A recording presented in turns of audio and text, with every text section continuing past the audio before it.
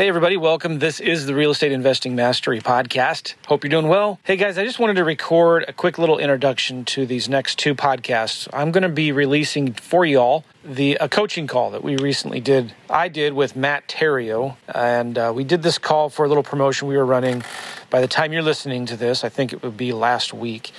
We were doing this little promotion. Matt and I created a course together called Creative Financing Lab. It was a case study as a program. It was really good, great results, lots of testimonials and people making money doing deals. And even it was fun during the case study itself. We gave people their money back if they just went through the program and made 5 offers, I think is what we did. And it was just a lot of fun. Why do we do that? Well, just we know that when you take action and you start implementing what you're learning, instead of being a professional student, right? Let's start implementing what we're learning. You're going to start doing deals. And some of you guys will bring us deals to partner with you on. So that's kind of why we did it. So anyway, I'm just going to release to you a coaching call that we did. It was about 2 hours long. We answered a lot of really good questions. And you're going to hear us talking about things like giving you websites for things to buy the program. By the time you're listening to this, though, it'll probably be expired. So I apologize. Just skip that part if you want. But I also wanted to encourage you to subscribe to my YouTube channel and Matt's. You can find me on YouTube at Joe McCall.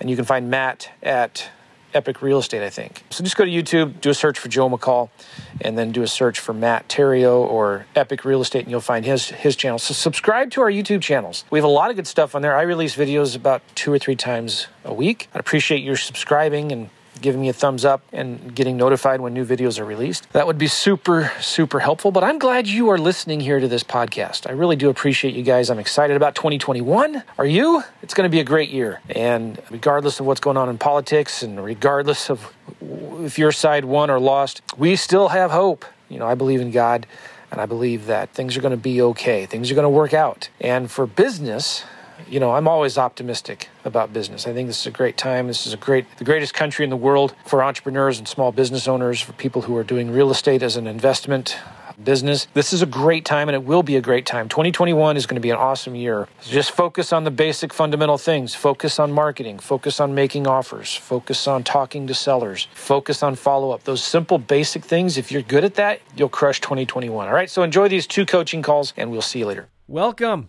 This is the Real Estate Investing Mastery Podcast.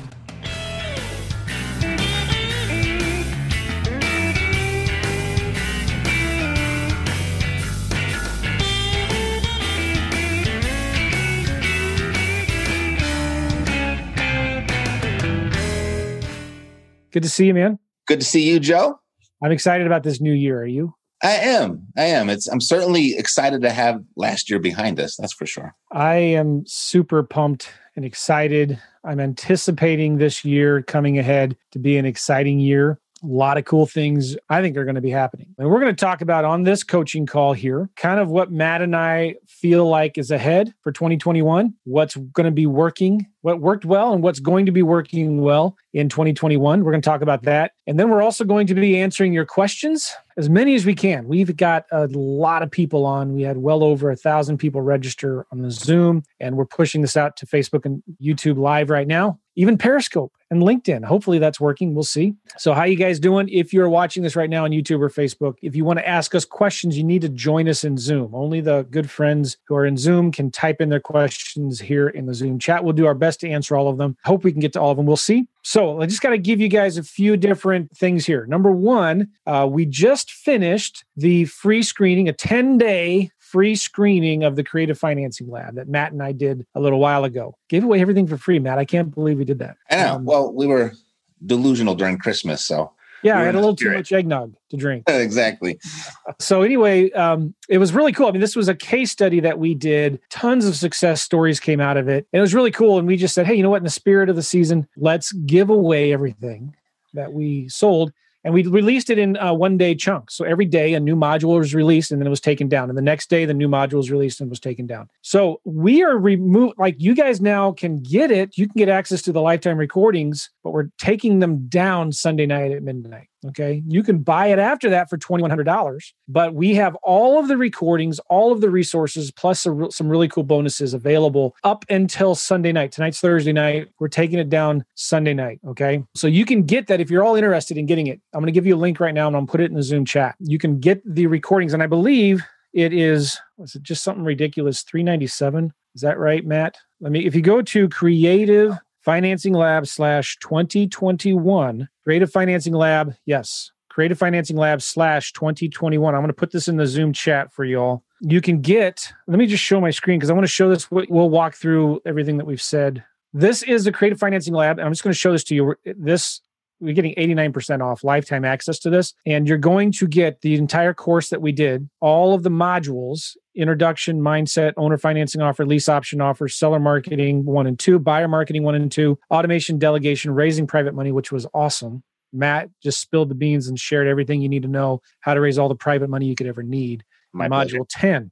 Okay. And you can get the physical copy. By the way, if you don't sign up by Sunday night, we're taking down, you can't get any more physical copies of it. We're not going to keep on offering that. Even if you paid the $2,100, you can't get the physical copies of anything, but you're going to get the 10 training modules, the transcripts of everything, the guidebook, which includes all of our checklists and contracts and calculators and postcards and our Rolodex and everything, all the MP3s. Plus, we're going to be doing 6 more live Q&A calls for only people in the program. We have an online student group where you can share your successes and wins and challenges. We have 2 extra bonus marketing classes that we're including. We have one of mine, some live marketing, went into a market and did some live marketing. And Matt has a course called Lead Machine Masterclass you get access to. You get access to our previous recorded calls. You get all of our books. Okay. Crazy awesome value. And you can get it all digital only for $297 or physical and digital for $397. If you like to read, or if you like, DVDs and USB memory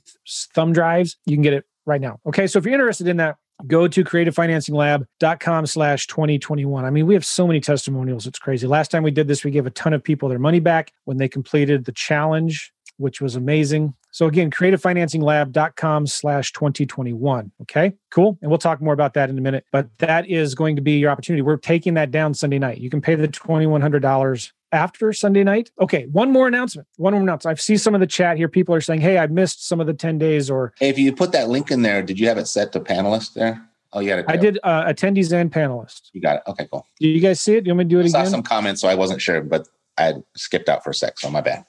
Well, I'll just put it in there one more time in case people are joining in late. Boom, there it is. All right, good. We're getting the questions already, so we'll get through that. Some of you have missed some of the 10 days. That's why we're making this available. creativefinancinglab.com /2021. Okay, one more announcement. We'll talk about that later. Okay, so I thought, Matt, it would be a good idea if before we start answering questions, if we talk a little bit about what we are projecting to happen in 2021. What do you see as working in 2021? And I'll share a few things here first, and then you can share if you want, or do you want to go first? It doesn't matter. I'm ready. You're talking about with regard to investing. Well, go ahead, because I've been talking too much already, and people would rather hear from you, I'm sure. That's probably true. So you're talking about what we're going to do, investing strategy, or are we talking about... marketing that's going to be working in 2021, the strategies that are going to be working. What are you seeing? Yeah, no, I see a lot of the same. I think 2020 really surprised us. Back in March and April, we were all predicting this big crash, and it never came. And I've been speaking a lot about this, sharing all of this on my YouTube channel with graphs and pictures and diagrams. So if you'd like, go to epicrei.tv. I just put one up today talking about it again on what I'm thinking about the future. And I'm trying to take as much of my opinion out of it and just use really just data and statistics. And I don't see the market crashing at all, not in 2021. I looked at if you look at the forbearance chart of all the delinquent mortgages, there's a lot of them, right? There's a lot of people not paying it. But if you kind of follow it's on a general downward trend. And as you're watching it, you can see like those trends and little bumps and spikes and everything are almost in perfect unison with lockdowns and unemployment. So once we get through this virus, and we're not going to see the forbearances that we see right now. It's going to drop drastically. And there'll still be some people left over, but most of those delinquencies are going to go away. And if you look at the unemployment rate, but what about the people who don't have the jobs? Well, we're at 6.7% unemployment. I haven't seen the ones for December yet, but for November, it was 6.7%. And if you go back in history, the last time we were at 6.7% was during the Obama administration, March of 2014. And if you look at the GDP was on its way up. And if you look at the Case-Shiller Housing Index, that was on its way up. So at an unemployment rate of 6.7%, we have history of the economy actually booming during those times. So I don't see the unemployment hitting there. I don't see the forbearance impacting it. What was the other thing I was thinking about? There's something else. But what I do see And this is where the ground where we play in. So everything I'm talking about is kind of impacts the retail market. It addresses on-market deals. But as real estate investors, we work off market. So we have to always keep in mind, like you can be a little bit, get sidetracked if you're watching too much like mainstream media or reading mainstream resources that are talking about the real estate market and how the houses are booming and there's 100 people lined up to bid an offer on a house and all that kind of stuff. But that's all retail. That's on market. That's not where we play. Okay, we play off market, and we're looking for all the D's, right? We're looking for the disease and the death and the divorce and the delinquency and the distress and all the, I got 7 other D's. I can't think of them right now, but we're looking for all that kind of stuff that causes people, property owners specifically, to turn to their houses, their properties for financial relief. They got something bigger going on in their life than trying to get full price for their dollar and having to wait out the market for it. So that's where we play. That's where we market to. And we know during this pandemic and during this last year, there's a lot of those D's are impacting people in a big way right now. Mm-hmm. So I see a lot more distress situations coming available to us, but we just might not see them unless we're marketing and putting our messages in the right places. Yeah. I would say the same thing, similar, maybe a different angle. I see the housing market continuing its tear in a good, the hot streak in 2021. The big problem is inventory. There's just not enough inventory. So if you have a house that you want to sell, this is the best time to do it. Yes. I would still encourage people to be very, very careful with the high-end luxury rehabs. You still got to be very careful because this could change. What's going to happen as all of this money that the government is putting into the economy, somebody has to pay for that. And it's going to come down the road, or maybe we're just kicking the can, but I think it is coming down the road. High inflation. We're going to see the housing market take a hit, I believe, in the next couple, 3-4 years. Cycles, they go up and down. And it can't just continue going high like it is forever. Having said that, at least for the next year, I see inventory still staying really, really tight. It's going to be very easy to sell your deals. Now, having said that, sometimes it freaks people out. Like, oh my gosh, like the market's white hot. People, all they need to do is stick a sign in the yard and they can sell their house like that with multiple offers. Well, yeah, that's true. But I'm telling you guys, even that's been true for the last 5 to 7 years. And we're still finding deals. We're still finding deals. We're still buying deals in the last month, in the last 6 months, and last year at huge discounts. So the deals are still out there. They just may be a little harder to find than they were back at the height of the recession in 08 and 09 when there were deals everywhere. But that doesn't mean they're not there. And in fact, it kind of adjusts too. Like maybe it's harder to find deals a little bit, but it's also a lot easier to sell deals. So you can actually still make a lot of money on your deals, whether you're doing cash deals or creative financing deals. The final thing I'll say, I think this is so important to understand. The market in 2021, in any market, if you want to succeed, you need to know how to make creative financing offers to your sellers. All right. Because sellers, they may have some motivation, but they don't have enough equity. And motivation comes in any market, hot or cold or flat. People, sometimes, life happens. They lose their jobs. They get divorced. They have a death in the family. They just have to move, a job relocation. A better job opens up and they, move somewhere. They can't sell their house for what they thought they could sell it for.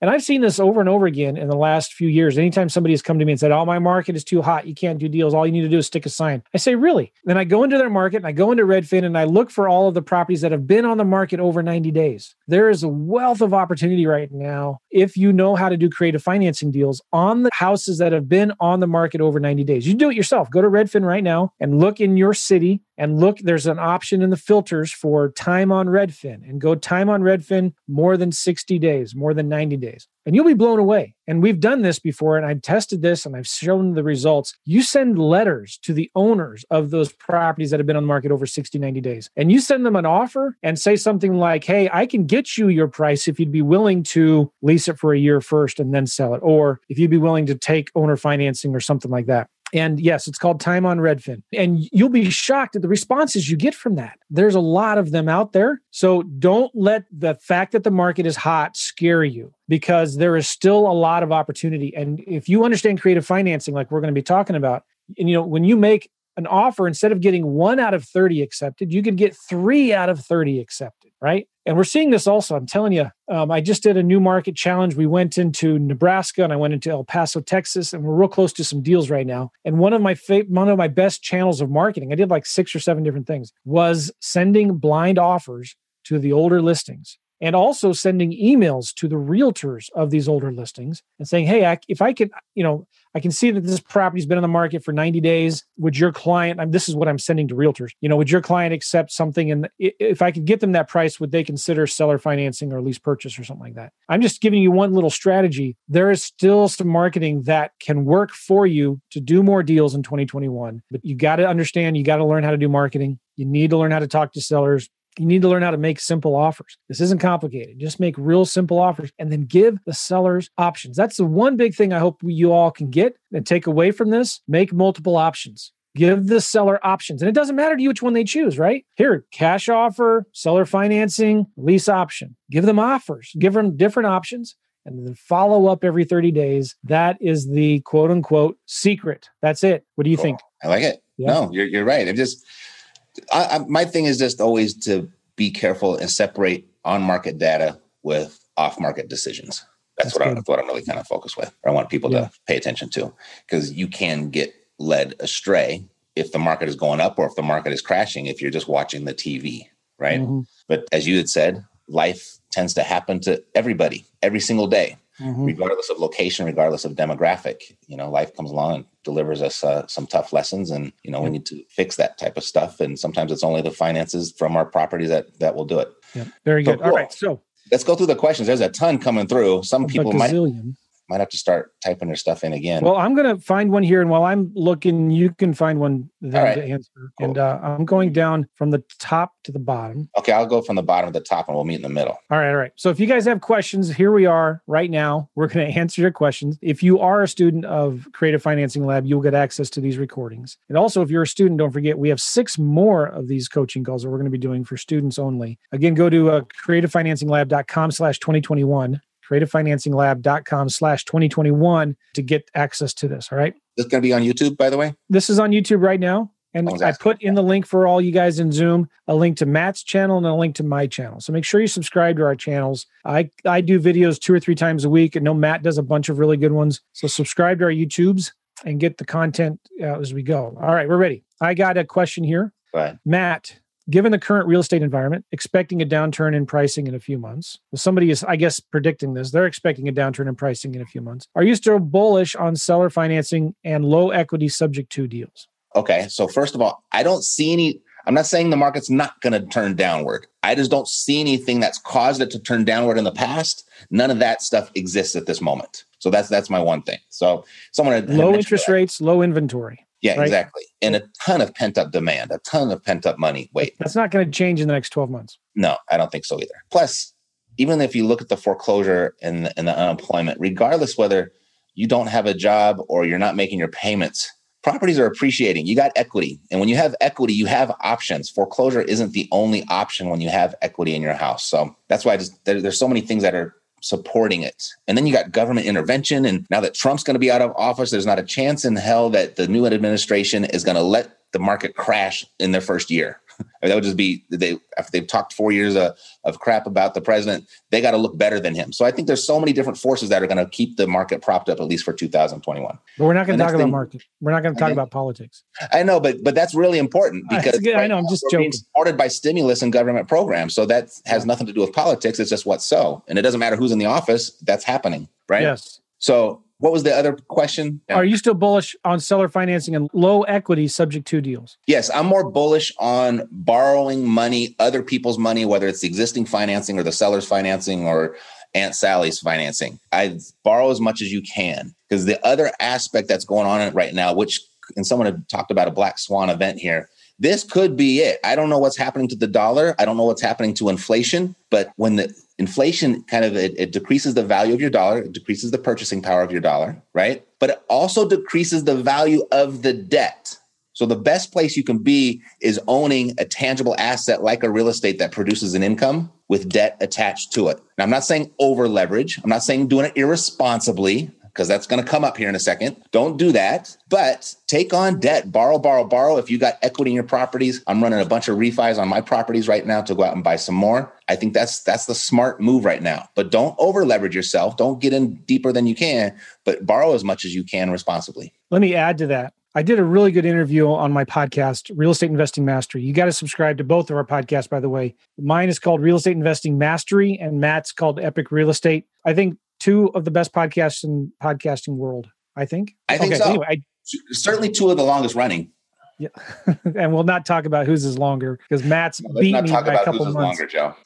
Just a couple months. All right. But anyway, I just interviewed a good friend of mine, Michael Jake. Michael Jake is an investor in Colorado Springs, a screaming hot market. That market has been hot forever. And he's been doing really, really well, buying low equity, subject to deals. And this was a really good interview I did with him just in the last couple of weeks. You can find it on my podcast. But anyway, one of the things he talked about that was so good is the reason why it works. And when you do it, though, let me just tell you, you got to understand, you got to have the ability and the knowledge to manage these properties, and you've got to have the reserves. Okay. So they've got to cash flow. The whole goal of that in the low equity deals is to keep them for the long term. All right. And one of the good things that Michael Jake talked about is how he puts long-term tenants in his properties. He wants to keep it to build long-term wealth, not to just flip it in a year or 2 years to a tenant buyer. Although that's a good strategy, but for him, and I thought this was really good. When you buy a property subject to, your goal is to keep it for 20, 30 years, pay it down, take the tax benefits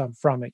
That is cheap debt. And then get a long-term tenant with really stellar credit in there. All right. And he's done a lot of studies with this and in his own business and from people that he knows. Your costs for maintenance and vacancies will be less by putting in really good, high-quality tenants in them versus tenant buyers with bad credit, hoping that they buy it. So for a long-term wealth strategy, I love that. So just make sure, number one, you're cash flowing, okay? You got to cash flow, and you got to have reserves. So in case you have a vacancy or in case you have a minor repair that you have the money to do it. Yep. All right. I've seen several questions come up, Joe, about the balloon payment. That kind of freaks people out sometimes. They think they're going to have to pay that payment somewhere. So if you're looking at your balloon payment in a bubble as the single only property you're ever going to buy, then you probably need to have some sort of plan when that balloon payment hits, right? There's two ways that you can go about it. Is you could end up just selling the property, right? For whatever equity that you built up during the time you were owning it. You could list it on the MLS. You can list on the MLS. Or you give the property back to the seller.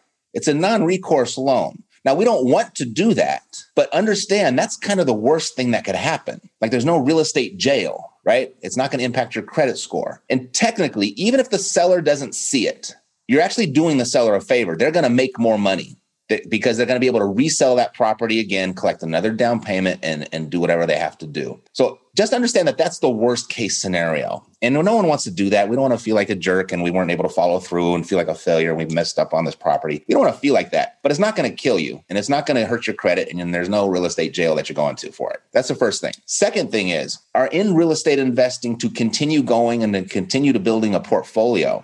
The more properties you have, even if every single one of them has a balloon payment, the more options you have, right?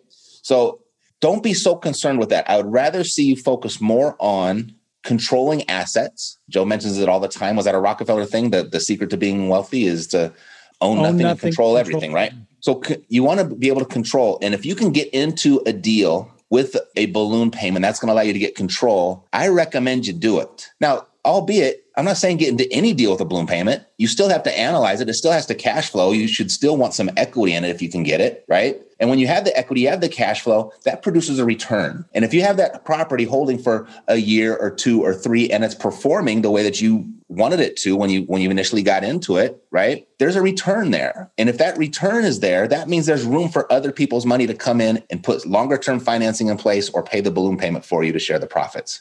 Yeah. There's a lot of different options. I just gave you 2 or 3, but it can go on and on and on. And all I'm saying is the bigger your portfolio, the more options you're going to have. Okay. Well, don't forget too, by the time that balloon comes due, you should have enough equity in there. Totally. It should be easy to get bank, right?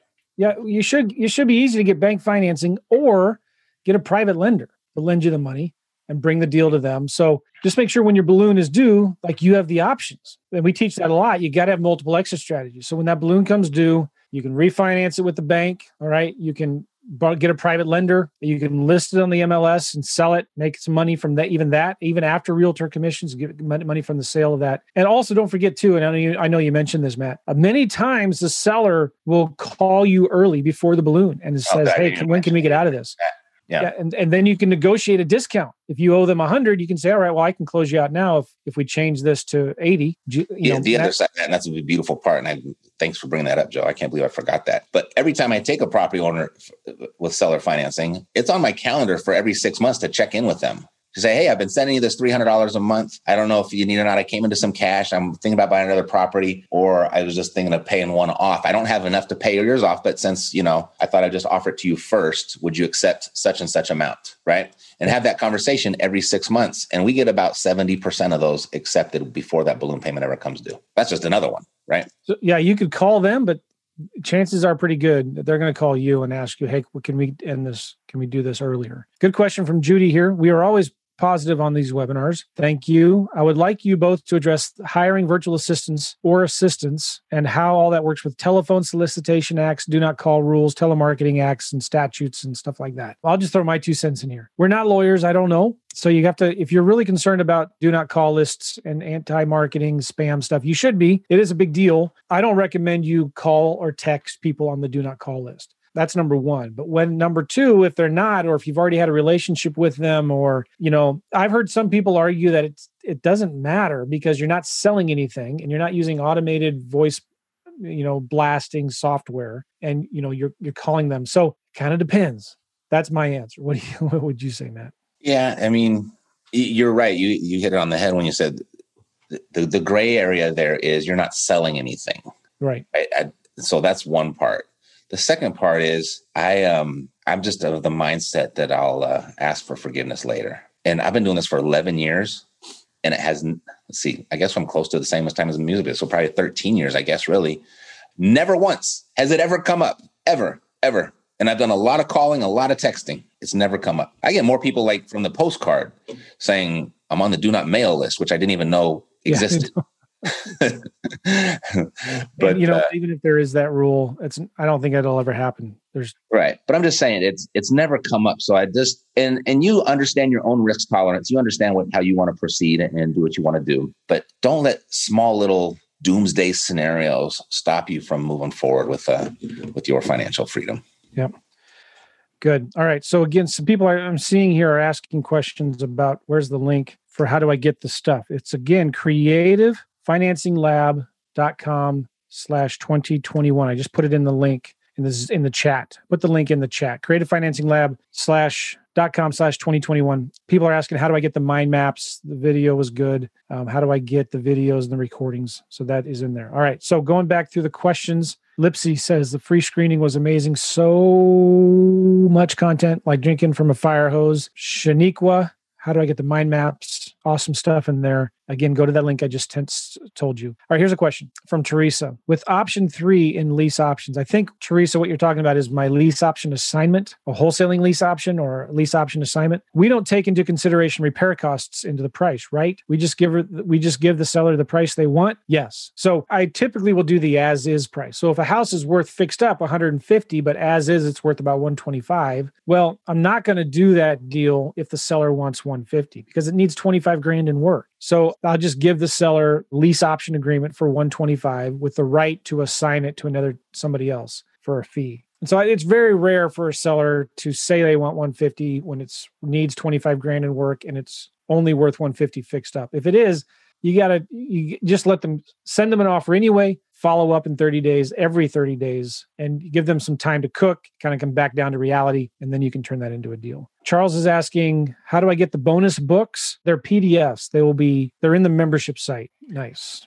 There are a lot of questions. Good thing that if you go ahead and you buy the videos that it's coming with, do we set 6 additional coaching calls? Yes, 6 additional ones. Okay. So Joe's going to do 3. I'm going to do 3. Yeah. Those are spread out over how long of a period, Joe? I forget. Over 3 to 6 months. Maybe we're doing 2 a month or 1. I think we're doing 1 a month. Okay. For 6 months. Right. Because there's a lot of questions. We obviously are not going to be able to get to them all. And we also have the private Facebook group as well. That's right. All right. I got one here from James Jackson, and I'll take this because it's lease options. What happens if a lease option contract transaction subsequently has legitimate property owner lien attachments unknown to the property owner? Although the option owner would normally not would have recorded priority, this seemingly would adversely impact quiet title and new owner equity when the option is utilized. All right. So this is a question. This is a good question, but it's a what if question. And I always say, guys, you got to be careful with what I call anticipatory thinking. If this has really happened to you, I'd be curious, James, to ask you, like, has this really happened to you, or is this just a what if? Because you could be stuck here all day asking what if questions and never get anywhere. So be careful with anticipatory thinking, right? But here's the thing. When it comes to a lease option or any kind of deal, you always record your interest with the county, right? You're going to record your interest, and there's different ways to do that. One, memorandum of option or memorandum of some kind of interest in the property. Okay. Number two, I recommend a power of attorney, a limited power of attorney, if you can get that signed. Number three, you can put properties in trust. Sometimes that helps, but I'm not the trust expert. Final thing I'll say is I learned this from Vina Jones Cox up in Ohio. She uses an instrument called an option to mortgage or something like that. I forget. It's in my course, but it's a mortgage. There's a name for it. It'll come to me later when it's Matt's turn to answer a question, but some kind of mortgage. Talk to an attorney or a title company, okay? And your option will be recorded more as a mortgage. That just kind of makes everything a little more solid and in line. Having said that, what if the seller goes into bankruptcy? You know, that's going to happen sometimes. And in fact, that may just be something where, you know, you have to give the tenant buyer their money back, or if it's a regular tenant in the property, you know, at the end of their lease, they have to leave and you just give the house back to the seller. That just happens. So I don't know what else to say to that. Let's see if we can. I've got a hard out in 23 minutes. Okay. The problem with if any of you are getting a little bit discouraged or frustrated that we're not getting through the questions fast enough, it's in the world of real estate. There is so, like, you ask a question and it depends on so much. So I wish we could just give you nice, solid, universal answers that one size fits all. But that's probably why some of the answers are a little long-winded, because there's a lot of variables in play. Right. Somebody was complimenting here the 9-point seller interview, Matt, that you have, which is really, really good. Sweet. Okay. Everything is online in the course, unless you buy the physical stuff, and that's going to be in books and DVDs and stuff. Okay, here we go. My initial market, my backyard is in the DC metro area. That was a great place to be the last couple of days, right? In Washington, DC. All right. What was your experience been with doing deals in this part of the country? Here's my thing. I would probably not want to do any deals in Washington, DC area, because number one, it's so expensive. It's very competitive, very expensive. So you have the entire United States opened up to you in your backyard. That's your real backyard. Now, we often say start in your backyard and then go out from there. But I would recommend, I'm a big fan of the small towns. So I would look at all the small towns in Maryland and Virginia and maybe go after those markets first. DC metro area is beautiful. It's a great area, but it's super expensive and very competitive. Do you have anything you want to add to that? Yeah, I mean, it just depends on what you're buying for. You go into the higher price points, because you're right, DC is really expensive. I mean, if you're looking to cash flow or do creative financing, it's going to be tough. The higher the price point, the more tough it's going to be. So I would say you want to kind of stay in it where the median price point is probably 500 or K and less. And again, that depends too, but for a rule of thumb. Good. Let's see.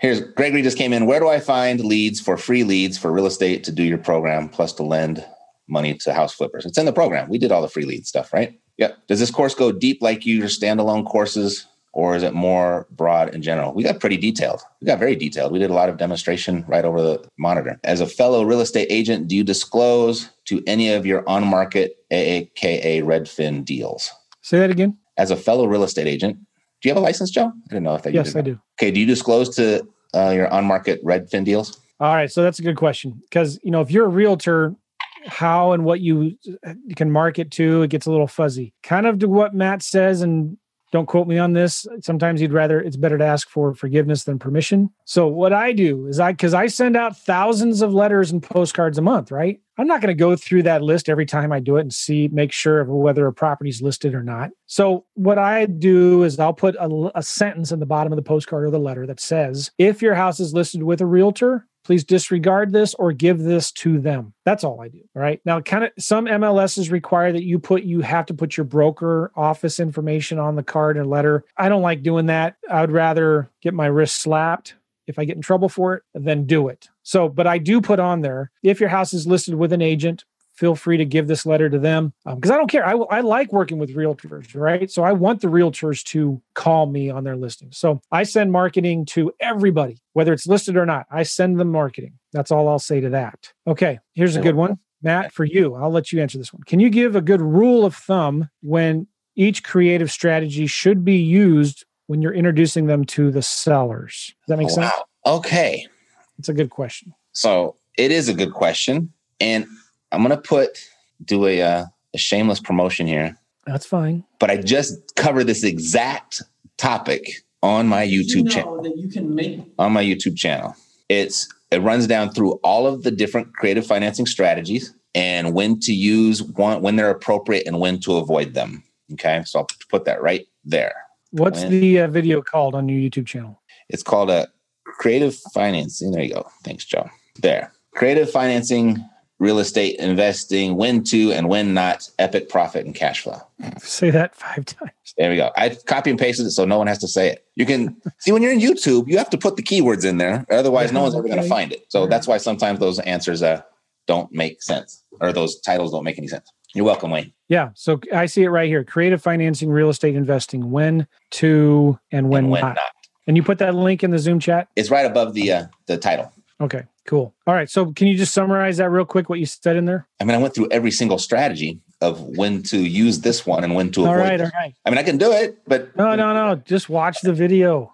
It's free. Yeah. There's also there's a free handout. I don't need your email or anything inside that video, and it'll give you like a little checklist of each strategy, when to and when to avoid. Yeah. No, you don't have to opt in for anything. All right, good. Here's the thing, though. When it comes to making offers, give the seller options. We talked about this. Give them a cash offer and a seller financing offer and a lease option offer, or sometimes I prefer to give just 2 options. I give them a cash offer and a seller financing offer. And I do that to position my seller financing offer as a much better deal, because my cash offer is way down here ridiculously low, but my seller financing is what I really want, but I'm positioning that cash offer to make this one look better. Dana's got a really good point here. This market looks a lot like 2002 and 2004. She's right. Hi, Dana. But not for the same reasons. Yeah. It looks like it, but it's not the same thing underneath that's causing it. Okay, Steve is asking, Matt, what is the minimum equity the seller needs when making seller finance offer? You can do it with nothing, right? So you can do a subject to and take over the payments, and then you can seller finance the difference, if there is a difference, and then you can wrap them together, making one all-inclusive mortgage or trust deed. So you actually don't need any equity there at all. Just make sure it cash flows. That's the most important. Cash flow is a big deal. What's the difference between seller financing and owner financing? A question from Jeremy. Nothing in my mind. Same thing. One is from the seller. One is from the owner. I'm sorry, I couldn't resist. That's the kind of answer I give Mercedes, and she slaps me all the time, but I couldn't resist. Yeah. No, they're the same thing. You don't want to mess with Mercedes. I know. She's really cool. That's Matt's wife. Okay, here we go. Here's a good question from Tony. My seller wants to do a lease option because the tenant is behind on payments. The tenant will not allow visits. He's always too busy.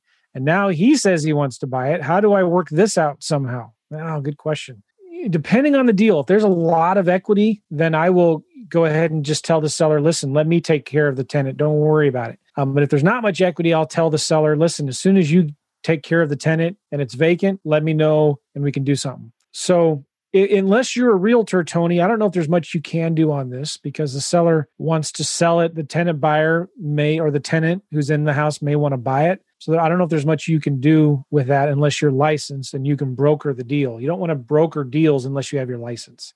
You want to add anything to that, Matt? No. Let's get the next question. Just because I wasn't listening, I was reading all the other questions. That's fine. All right. Sam is asking, are there any situations where you would want to buy using contract for deed instead of subject to? Yes.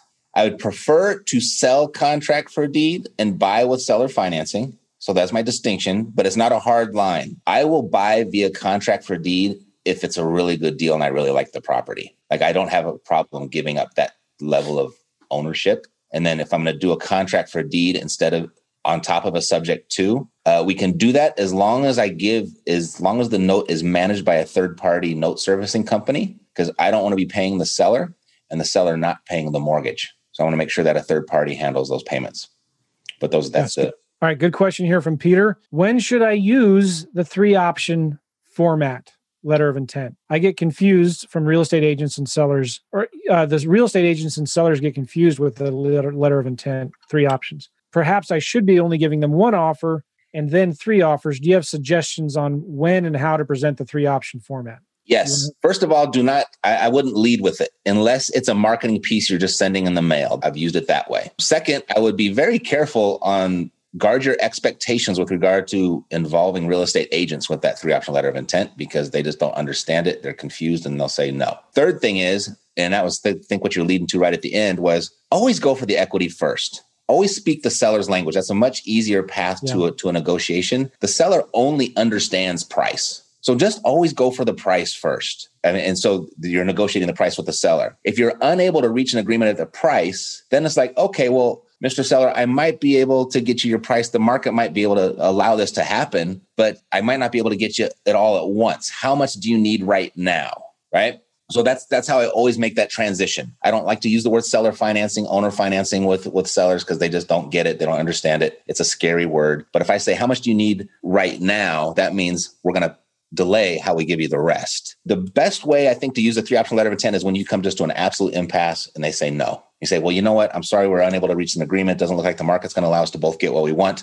What I can do is leave you with this letter of intent. You'll see it has 3 options on it. My number is down there at the bottom. So I'm prepared to purchase the property in one of these 3 ways, but my number's at the bottom. You want anything, give me a call. Yeah, so that's totally it. agree. That just kind of sets the foundation for me to do a really easy follow-up. But that's how I use it. And now my last one would be Josh Miller, one of my rock star clients. He's one of my great stories. I talk about him all the time because he's one of those guys that he was my student. And all of a sudden he started to teach me stuff with the stuff that I taught him. And the one thing that he did was with his 3-option letter of intent is he went through every single one of his old leads, everyone that ever said no to him, and he sent them all a 3-option letter of intent in the mail. And that resulted in, and this sounds like a crazy number, and I wouldn't throw this number out here if I was making this up, but it is a crazy number. He did 55 extra deals. This was in 2018. He did 55 extra deals just from that practice alone. Now, he generated a lot of leads, right? He went on a lot of appointments, but it turned into 40% of his whole production that year from doing that one thing. That's awesome. You know, one of the things that I did on this last new market challenge that I did, I sent offers, cash offers on the actual postcards. And I'll tell you what, we got 8 leads out of the, not a huge response rate, out of the 1,100 that we sent. 8 calls. We sent them a cash offer at like 70 cents on the dollar. Of the 1,100 that we sent, and we had 8 that called us back. Now, some of them are dead, but do you think we might get a deal out of that? Yeah. And so I want to add to that. I like sending blind offers or 3-option letter of intents after I've already talked to them. So if they said no, this is a great way to follow up. What if you sent every 30 days a 3-option letter of intent to that seller? That's going to get the attention of that seller. All right. One more question here from Abby, kind of related. When you're offering creative financing to listed properties, what's in it for the agent? What can you offer as an incentive to the agents? For me personally, I always talk to the agents as I will get you your full commission, some of it now and some of it later, but maybe we can work something out, which is better because this happens a lot when the seller tells the agent, listen, if you don't sell my house in the next 30 days, I'm going to have to list it as a rental. And then that agent will only get 1 month's rent as a commission. But if they bring me the deal, I'll give them 1 month's rent now and the rest of the rent later on down the road, or with payments over time or something like that. So you can get creative with agents. Or if it's a good enough deal and I can get a private investor, I'll give the agent all of their commission up front, right, through my private money lender. All right. Somebody's asking about REI Simple. Do I get your workflows and automations? Yes. And I get this a lot. My workflow automations in REI Simple are very, very similar to Rob Swanson's workflow automations in FreedomSoft. Very similar. Yeah, and the cool thing is you can copy them and edit them and make them your own. You can, so every different campaign sometimes they'll have different automations. It's really easy once you learn how to set it up. You have one? I have one if you don't. Yeah, here's one from Rick, just came through. With those 55 extra deals that my student closed, did the student market research all 3 of those options, at least one?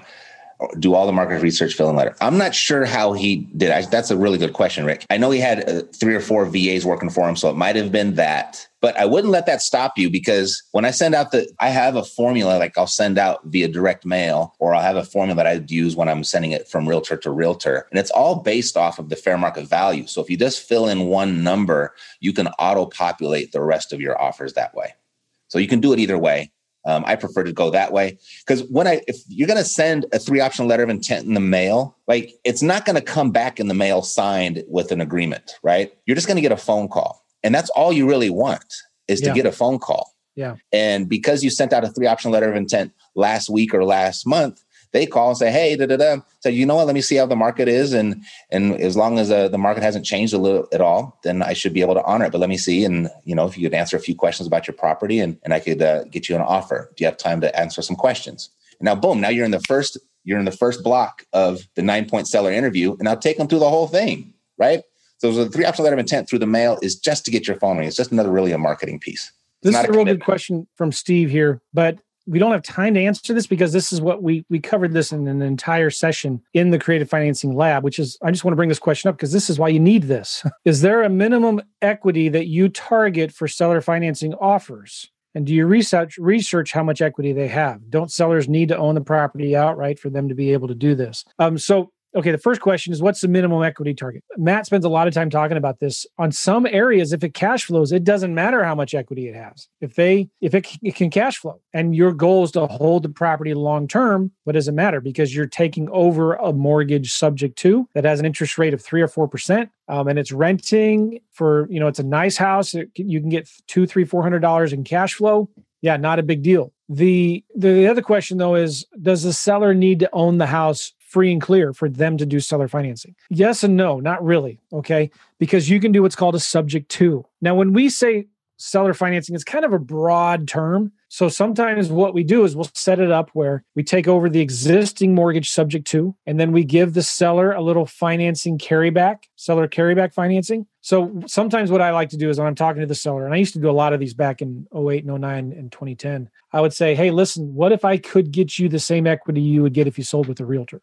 Would that be fair? Yeah, it'd be great. Okay. So then I broke down the cost. If you were to sell it, you're listed for this, you'd have to put this amount of work into it to fix it up. You have this amount of commissions that you have to pay the realtor. You have this closing cost and miscellaneous costs and all that. So at the end of the day, if you list it for 100, just using simple round numbers, you're probably only going to walk away with 85,000. Okay. And then let's say they owe 80. So they really, they think they have $20,000 in equity, but they don't. They really have $5,000 in true net equity. And I tell the seller, listen, I can get you all $5,000 of your true equity if you're willing to wait for it. If you want some of it now, okay. So I'll give them different options. My options would be, number one, I'll give you all of your equity. And I had different ways to spell this out, but I'll give you $2,500 now for all your equity, or I'll give you $5,000 for your equity in 5 years. So if you want it now, I'll give you less. If you want it later, I'll give you more. So you kind of negotiate. So it's a mixture of subject to a little bit of seller financing carryback on some of their equity, right? That's one way you could do it. So it just kind of depends on the deal, but you can do seller financing even if there is a mortgage on it. Don't think that you have to pay off the mortgage. Sometimes if you can bring in a private investor, you can pay off the small little mortgage with a private investor, right? And depending on how you structure it, you can put the private investor in first position or in second position, right? It just depends on the deal. And we spend a lot of time talking about that in the Creative Financing Lab, which, by the way, if we'll put the link in here again,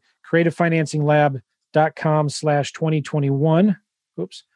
creativefinancinglab/2021. And if somebody is watching this on YouTube and Facebook, would you put that link in there? We'd appreciate it. creativefinancinglab.com/2021. All right. We got a lot more questions to answer here. Okay, Matt's going to have to leave in a few minutes. I'm going to stick around and answer some more questions as well. Go for it, Joe. And then just FYI, it's the week after the holidays, so I am back to back on my calls through this whole week. But if you participate with the Creative Financing Lab and you take advantage of the offer that Joe and I have presented to you today, on my coaching calls, and the last time we did it, I would spend 2, 3, 4 hours with people. And I even put some additional days on Saturdays just to make sure I got everyone's questions answered. So don't let me bowing out right now have you under the impression that this is how it's going to go. I was very free with my time is what I'm trying to say. Yeah, right? You definitely are. And I'm going to stick around for at least another hour. So we're good. Cool. Thanks, Joe. I appreciate you. And all right, Matt. Have a good all of you. Hopefully I'll see you guys here shortly on the next coaching calls. Take care. You're coming to St. Louis soon, right? Oh, yes. Third week of this month. It'll be nice and cold. We'll do some golfing. I like it. Very good. All right. Take care, Joe. Bye. Bye, everybody. Good.